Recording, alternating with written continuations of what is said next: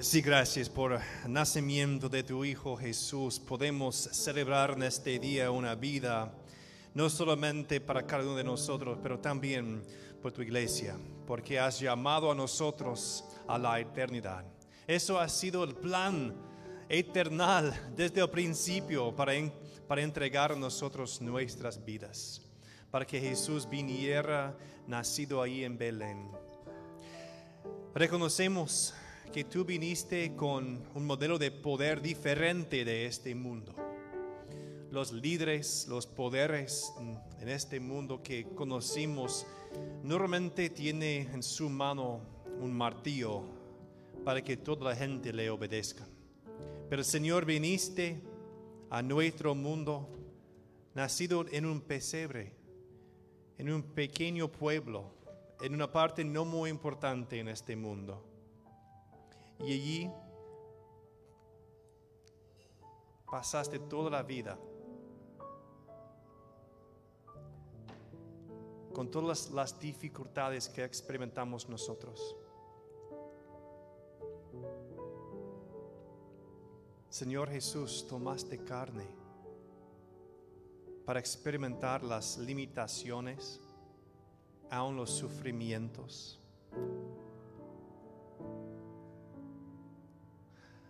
Nos has mostrado una manera de usar poder que es diferente. Un poder para levantar los quebrantados. Un poder para hablar en favor de los que están sufriendo injusticia. Has entregado ahora tu Espíritu Santo con todo el poder divino para poder sanar y proclamar las buenas nuevas de la salvación. Señor, ayúdanos individualmente y como iglesia de usar el poder en la forma en que lo usaste. Ayúdanos de ser un pueblo conformado al Rey de Reyes, el Señor de Señores, a ti, Jesucristo, Señor de la creación, el Señor de nuestros corazones y Señor de la iglesia. En el nombre de ti oramos. Amén y amén. Hermanos, pueden tomar asiento. Vamos a entrar ahora en el tiempo de la predicación. Hemos estado en Daniel ahora por toda esta temporada de Adviento y ahora en ese primer domingo de la Navidad. Estoy muy feliz que pueden estar aquí con nosotros hoy. Estaba diciendo en la mañana que este año es como una Navidad de la resurrección. ¿Por qué? En el Viernes Santo, Jesús fue crucificado. Después pasó a sábado y a domingo. Dice, el tercer día se levantó. Y aquí estamos, en Nochebuena, viernes, ayer el sábado, la Navidad, y hoy el domingo. El tercer día aquí estamos reunidos otra vez. Y quiero poner un poco más énfasis en esto, porque en ese día no muchas personas se reunieron juntos el domingo. Sabemos que después de esos 3 años de predicar, de hacer todos los milagros, en el fin, después de la creación, solo había unos 100 personas conectados siempre a Cristo. Todos los otros ya han sido desparcidos o han decidido que Jesús no fuera lo que decía. Y como nosotros, como Río de Valle, como iglesia, tenemos ahora ese mismo potencial, el poder del Espíritu Santo con nosotros, llamándonos de ofrecer el Evangelio al mundo alrededor de nosotros. Eso es nuestro propósito ahora. Y en la predicación hoy vamos a encontrar una palabra de Dios que habla de lo que necesita escuchar la humanidad hoy. Es muy importante que ponga mucha atención en lo que vamos a tener hoy, porque no es algo que solamente yo debe hacer o debe predicar o debe compartir. Es algo que todos nosotros como cristianos y cristianas, es el mensaje que tenemos para proclamar, para ofrecer a los demás. Primeramente es algo que Dios ofrece a nuestros corazones, pero después de engrandecer el amor de Dios aquí, es algo que tiene que fluir a los demás. Vamos a leer en Daniel capítulo 7, nuestra lectura de hoy. En los capítulos 1 a 6 es la historia de Daniel, Sadrach, Mesach y Abednego allí en el exilio. Ya lo hemos cubrido. Pasando al capítulo 7, ahora estamos llegando a una parte diferente de este libro y se llama literatura apocalíptica. Y es un estilo de escribir de esos tiempos, un estilo de poesía que usó imágenes, que usó figuras para describir la realidad y para engrandecer la importancia de los eventos o de los datos, de los puntos ahí que está escribiendo el autor. Aquí vamos a ver que hay diferentes bestias, hay diferentes animales y ellos representan los diferentes imperios y poderes. Representan la manera en que este mundo usa su poder. Y en el fin viene la figura más importante de todos los tiempos. Eso es Daniel capítulo 7. En el primer año del reinado de Belasar en Babilonia, Daniel tuvo un sueño y visiones mientras yacía en su lecho. Entonces puso por escrito los más importantes de su sueño, y esto es lo que escribió. Durante la noche tuve una visión, y en ella veía el gran mar, agitado por los 4 vientos del cielo. Del mar salían 4 bestias enormes, cada uno diferente de la otra. La primera de ellas se parecía a un león, pero sus alas eran las de un águila. Mientras ya lo observaba, le arrancaron las alas, la levantaron del suelo y la obligaron a pararse sobre sus patas traseras como si fuera un hombre. Y se le dio un corazón humano. La segunda bestia que vi parecía a un oso. Se levantaba sobre uno de sus costados y entre sus fauces tenía 3 costillas. A esta bestia se le dio fauces, tenía 3 costillas. A esta bestia se le dijo: levántate y come carne hasta que te hartes. Ante mis propios ojos vi aparecer otra bestia, la cual se parecía a un leopardo, aunque en el lomo tenía 4 alas, como las de un ave. Esta bestia tenía 4 cabezas y recibió autoridad para gobernar. Después de esto, en mis visiones nocturnos, vi ante mí una 4ª bestia, la cual era extremadamente horrible y poseía una fuerza descomunal. Con sus grandes colmillos de hierro aplastaba y devoraba a sus víctimas, para luego pisotear los restos.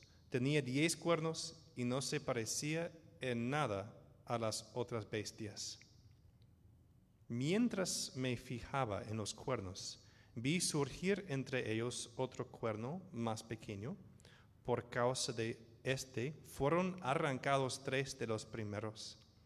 El cuerno pequeño parecía tener ojos humanos y una boca que profería insolencias. Mientras ya observaba esto, se colocaron unos tronos y tomó asiento un venerable anciano. Su ropa era blanca como la nieve y su cabello blanco como la lana. Su trono con sus ruedas centellaban como el fuego. De su presencia brotaba un torrente de fuego. Miles y millares le servían. Centenares de miles lo atendían. Al iniciarse el juicio, los libros fueron abiertos. Yo me quedé mirando por causa de las grandes insolencias que profería el cuerno. Seguí mirando hasta que a esta bestia la mataron. La descuartizaron y echaron los pedazos al fuego ardiente. A los otros bestias les quitaron el poder, aunque les dejaron vivir por algún tiempo.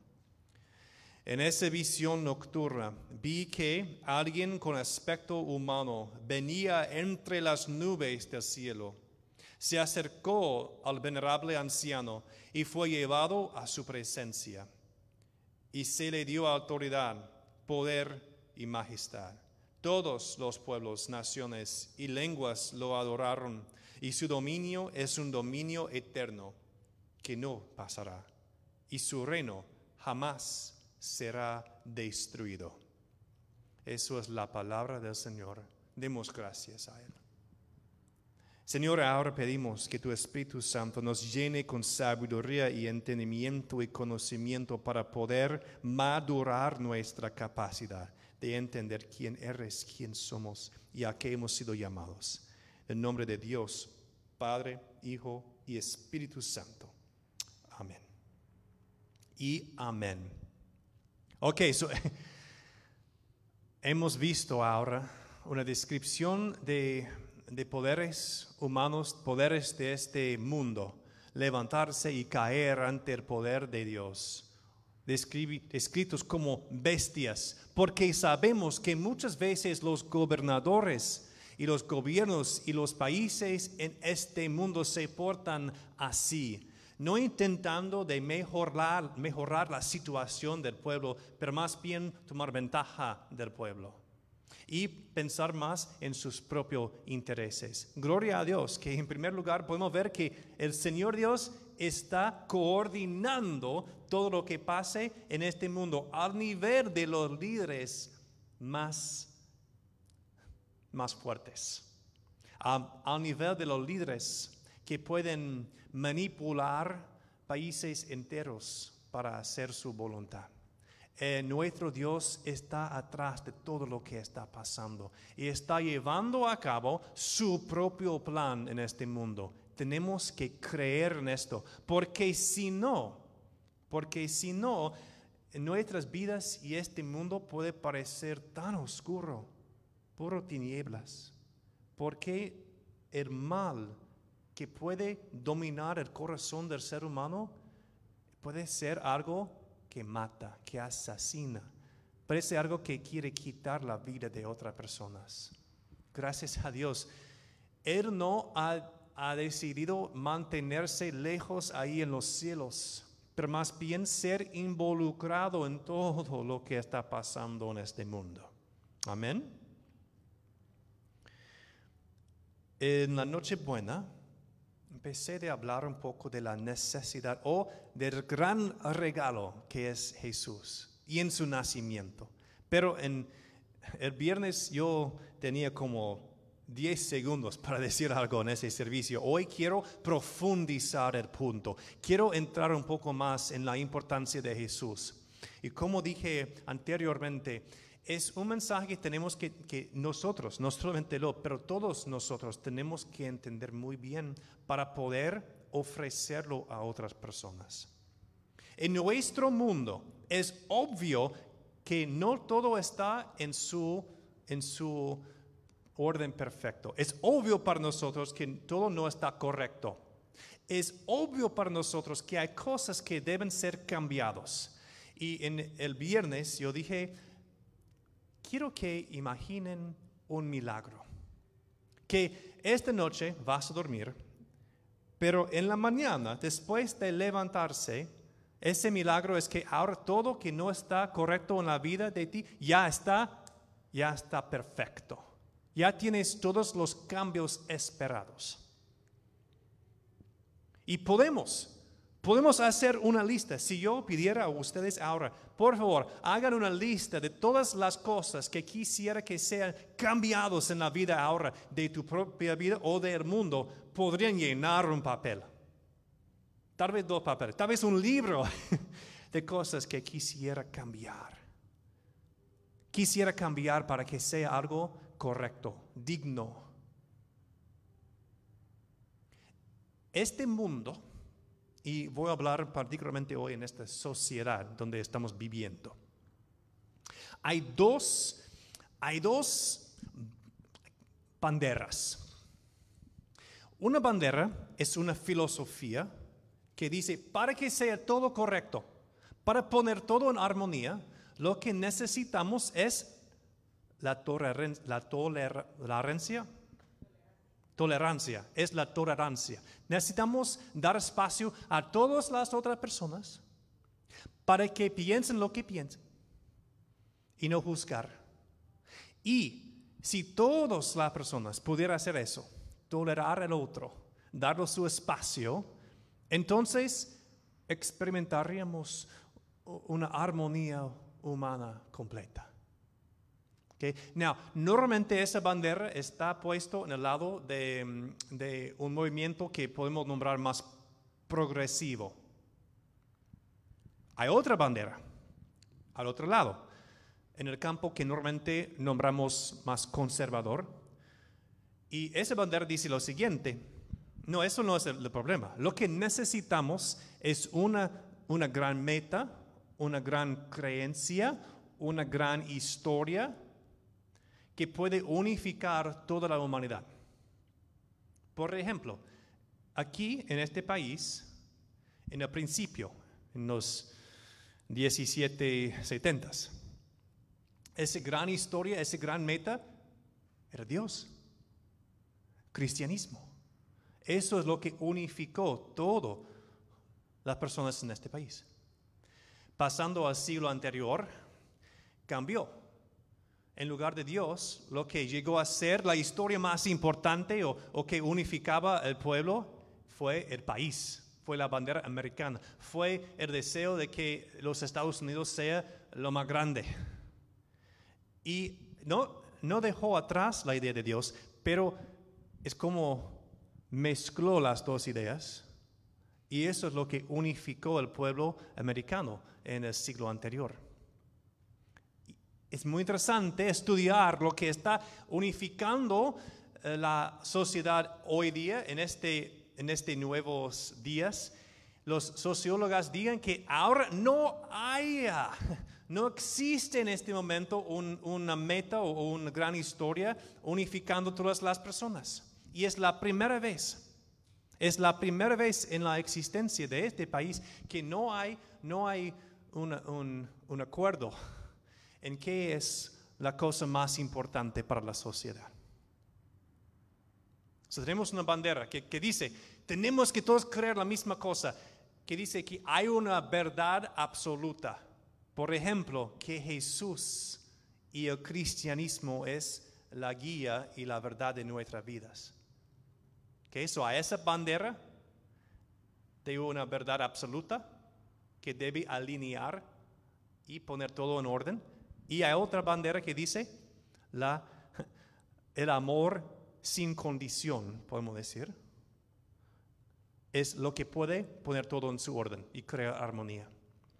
Now, en primer lugar, tenemos que dar cuenta que cada una bandera, cada una filosofía tiene raíces bíblicas. El amor sin condición creo que es algo muy importante a Jesús. A la vez, la verdad absoluta, la verdad de Dios, es algo, yo creo, muy importante a Jesús. No es que un lado o el otro no tiene algo importante en lo que está pensando. Pero todavía hay algo que cae con cada una de esas filosofías de la sociedad. En el lado aquí de la bandera de tolerar el otro, de un amor sin condición, he usado ahora el ejemplo de las guerras mundiales unas veces en las últimas semanas. Lo uso otra vez. Después de la Primera Guerra Mundial, el mundo puso tanta opresión en Alemania que fue muy fácil para Hitler de levantarse y alinear todo el pueblo alemán en contra del mundo.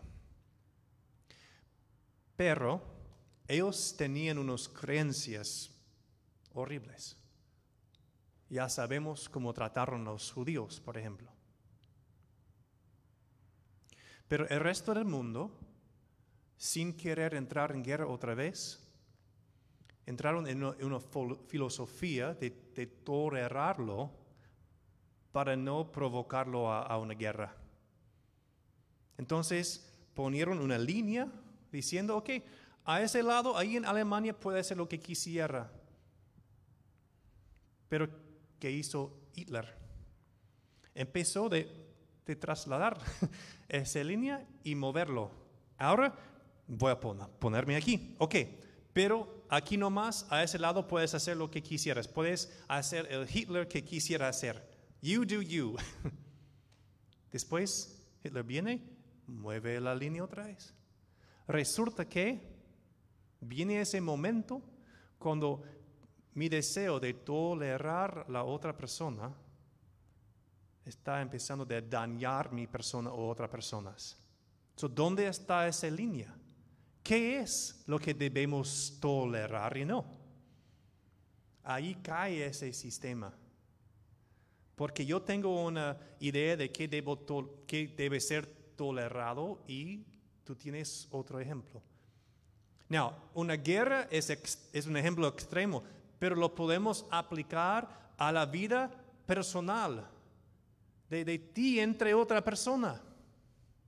Si yo voy a tolerar lo que esa otra persona está haciendo, pero empiece a hacer cosas para dañarme, no puedo seguir tolerando lo que está haciendo. Ok, eso es la bandera aquí. Vamos a la bandera acá. Si yo tengo una idea de qué es verdad, la verdad, de qué debo estar haciendo con mi vida, y tú tienes otra idea de qué es la verdad, resulta que vamos a empezar de atacar el uno al otro y juzgar y condenar el uno y el otro. Solo funciona esa bandera si podemos estar de acuerdo en qué, una verdad. Pero no podemos llegar a tener un acuerdo en qué es la verdad sin una persona con la autoridad, con la perspectiva y con la visión que lo deje distinguir qué es la verdad. Aquí no funciona una sociedad de tolerar el uno al otro, de un amor sin condición, si no fuera una persona allí que entiende dónde se queda la línea. En los dos modelos solo funciona si fuera una persona con la autoridad y la visión y la perspectiva de la verdad y de amor. En Jesús, ahora vamos a la esperanza cristiana, tenemos una persona que vino a este mundo para poder manejar los dos lados y para liderar el pueblo humano. Es algo que necesitamos. Si tú quisieras ver algo correcto y si tú quisieras ver un mundo diferente, no es algo que podemos crear como una iglesia, no podemos crear como seres humanos con nuestras filosofías. Solo es algo que Jesús puede venir a este mundo. Si queremos vivir con un amor sin condición, como Jesús, está bien. Y si quisiéramos engrandecer la verdad de Dios como Jesús, está bien. Pero necesitamos a Jesús con nosotros para poder liderar en los dos lados. Sin Él, la humanidad cae siempre. Sin Él. Daniel, ¿qué significa esa palabra? En el hebreo, ¿qué significa Daniel? ¿Alguien sabe? Dios es el juez, o Dios juzga. Dios es quien es el juez. Now, los jueces en la Biblia no son lo que tenemos normalmente en nuestras imaginaciones modernas. Cuando pensamos en un juez, es una persona en su toga allí en el corte, sentado para hacer disciplinas o guiar lo que está pasando ahí en el corte. Pero en la imaginación de la Biblia, ¿qué hacen los jueces en el libro de los jueces? ¿Está ahí entrando en los asuntos civiles, ahí en el corte, con su toga? No, los jueces son personas que están ayudando a la gente. En el idioma hebreo, muchas de las palabras tienen letras que representan el significado de la palabra, muy poética. Por ejemplo, dun, la palabra para juzgar, esas 3 letras representan puerta o entrada a vida o entrada a semillas de vida. Un juez en la imaginación bíblica es una persona que está como la entrada, la puerta hacia la vida. Y podemos ver en el libro de los jueces exactamente lo que hacen. El Señor los levanta para actuar como esa puerta. Otra vez llamando al pueblo de Israel de regresar a los caminos de la vida. Y con la bendición del Señor, normalmente hacer milagros para que esa puerta sea abierta a la vida del pueblo. En Juan 10:9, Jesús está hablando de ovejas y usa el ejemplo de un rebaño y un lugar para guardar esas ovejas con un muro. Y en ese momento Jesús no se identifica con las ovejas ni con el pastor. Dice que yo soy, ¿qué? La puerta. Yo soy la entrada. Es la misma palabra, en el griego es thura. Yo soy la entrada. Yo soy el gran juez. Yo soy la persona que puede abrir la puerta hacia la vida. Y mira lo que hizo Jesús. Nació en Belén hace 2000 años, pero el acto de nacer o el acto de morir son importantes, pero lo más importante es cómo Jesús usaba su vida. Desde el primer momento hasta su fin, lo que Jesús hacía es, como su ejemplo, abrir la puerta a la vida. Mostró en cada sus acciones a este lado un amor sin condición. En cada momento de su vida se acercó a las personas diciendo, hay gracia para ti, hay gracia para ti. Te amo completamente. Yo sé lo que han hecho, pero aquí está la puerta abierta. Les amo. Y a este lado también abrió la puerta. Desde el primer momento de su vida hasta el final, Jesús aguardó la verdad de Dios.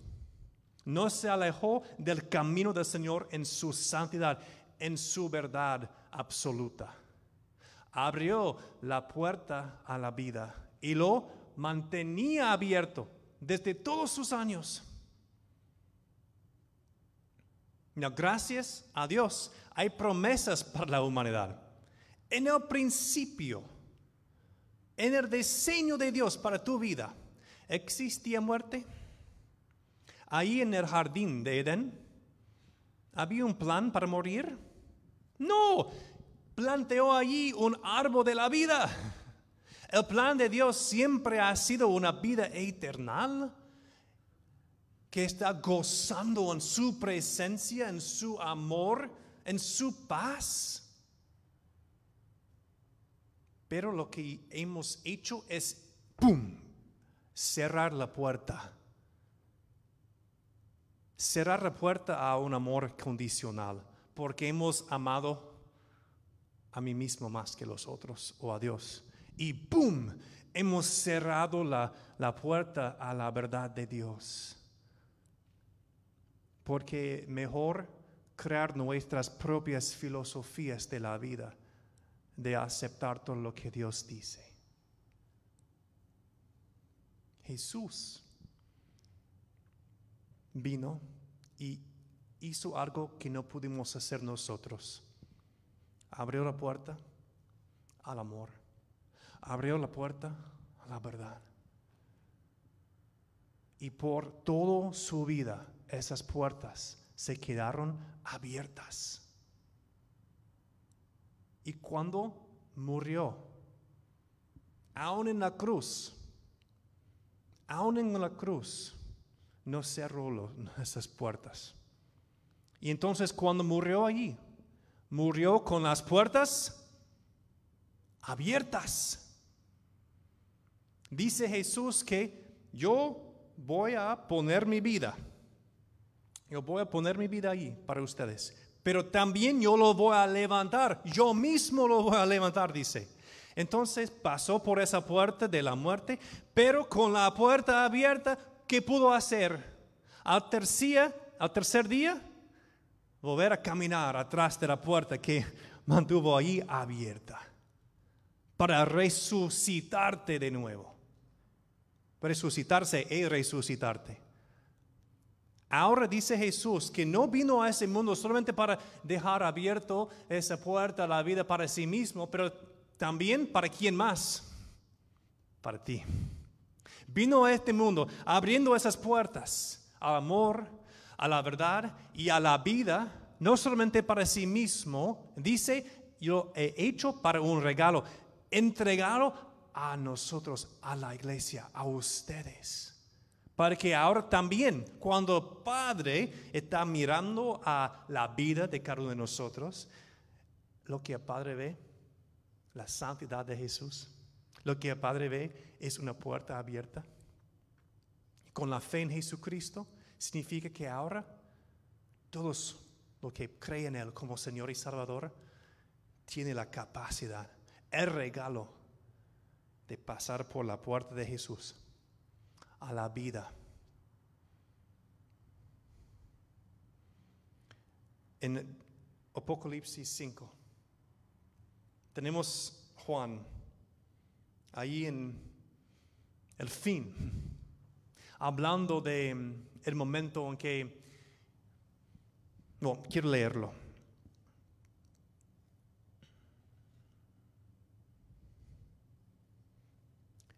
En la mano derecha del que estaba sentado en el trono, vi un rollo escrito por ambos lados y sellado con 7 sellos.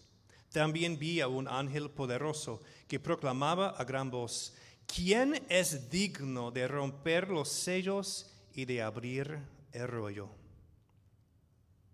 ¿Por qué es importante abrir este rollo? Porque eso es la promesa de Dios para renovar todo, para reanudar todo, para poner todo en orden, para poner todo recto, correcto y perfecto, para cambiar tu vida. Pero ni en el cielo, ni en la tierra, ni debajo de la tierra hubo nadie capaz de abrirlo ni de examinar su contenido, porque todos ya habían cerrado la puerta al amor, todos ya habían cerrado la puerta hacia la verdad. Ahora no hay, dice, una persona digno para abrir ese sello. Entonces lloraba yo mucho, porque no se había encontrado a nadie que fuera digno de abrir el rollo, ni de examinar su contenido. Uno de los ancianos me dijo: deja de llorar, que ya el león de la tribu de Judá, la raíz de David, ha vencido. Él sí puede abrir el rollo y sus 7 sellos. Entonces vi en medio de los 4 seres vivientes y del trono y los ancianos a un cordero que estaba de pie y parecía haber sido sacrificado. Tenía 7 cuernos, 7 ojos, son los 7 espíritus de Dios enviados por toda la tierra, y se acercó y recibió el rollo de la mano derecha de que estaba sentado en el trono. Cuando lo tomó, los 4 seres vivientes y los 24 ancianos se postraron delante del Cordero. Cada uno tiene un arpa y copas de oro llenas de incienso, que son las oraciones del pueblo de Dios. Y entonaba este nuevo cántico: digno eres de recibir el rollo escrito y de romper sus sellos, porque fuiste sacrificado. Es decir, porque muriste con las puertas abiertas y con tu sangre compraste para Dios gente de toda raza, lengua, pueblo y nación. Nosotros, Dios, o de ellos hiciste un reino, una iglesia. Los hiciste sacerdotes al servicio de nuestro Dios. Sacerdotes significando que ahora nosotros somos las personas que deben estar entregando esta esperanza a otras personas, y reinarán sobre la tierra. Dios mandó a su Hijo Jesús para ser el Rey de Reyes. Lo decimos muchas veces en la iglesia.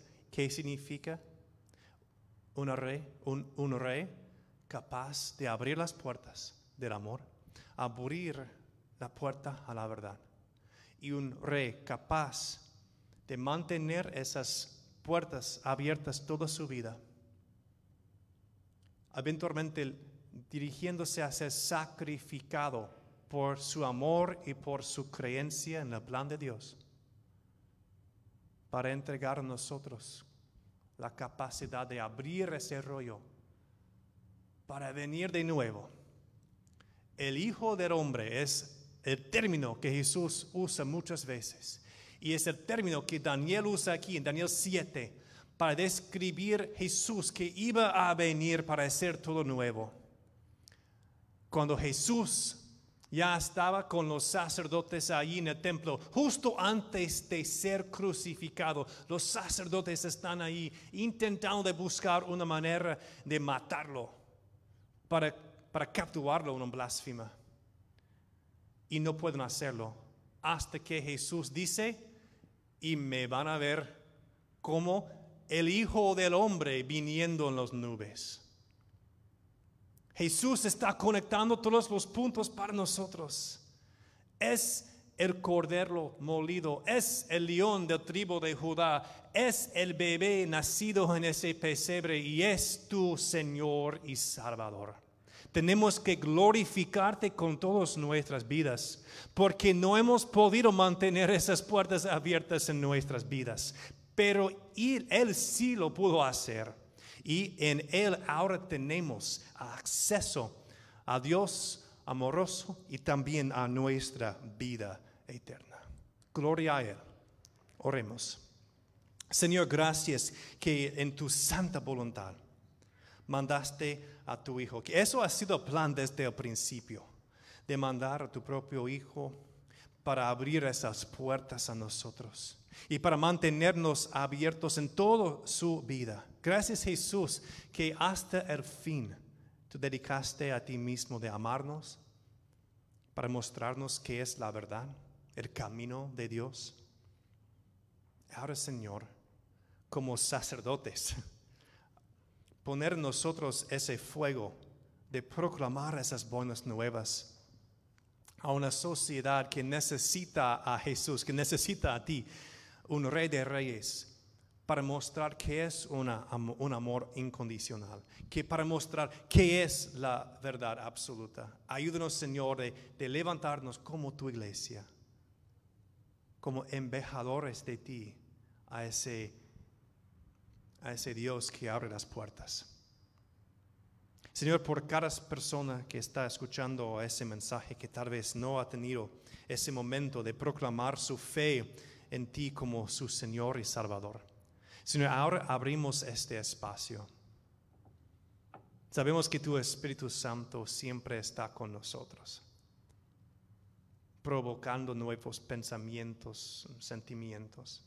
Y hoy día, Señor, tu Espíritu Santo está con nosotros para iniciar fe, para arrancar un deseo de seguirte, para poner nuestra fe en esta esperanza divina que tú realmente naciste para rescatarnos. O sea, ahora oramos. Señor, creemos que viniste a este mundo en forma de bebé. Creemos que vivía todos esos años con esas puertas de amor y verdad abiertas. Creemos, Señor, que moriste completamente santo, sin pecado. Señor, gracias porque no pudimos hacerlo. Perdónanos por todo lo que hemos hecho para ofenderte, para los pecados que hemos cometido. Pero Señor, ahora recibimos a ti como mi Señor y Salvador, que has abierto la puerta a la vida para mí. Señor, te adoro. Te ofrezco mi corazón y mi fe. Y a la vez, Señor, ayúdame en mi incredulidad. Ayúdame de seguirte aún con mis preguntas. En el nombre de ti, de Dios Padre, Hijo y Espíritu Santo, oramos. Amén. Amén. El Señor es fiel. Ha hecho grandes cosas. No podríamos enumerarlos. Y vamos ahora a entrar en este momento de la ofrenda. Que sea el momento para que las palabras que hemos escuchado hoy siga haciendo su trabajo, su obra adentro de ti. Momento para ofrecernos a Él y nuestros recursos. Señor, que bendigas este momento.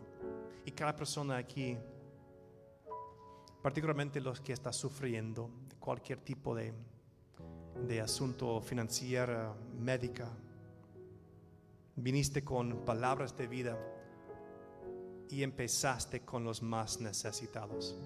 Gracias por eso. Que seas tú abriendo las puertas. En el nombre de Jesús oramos. Amén. Hermanos, les invito a ese tiempo de ofrenda.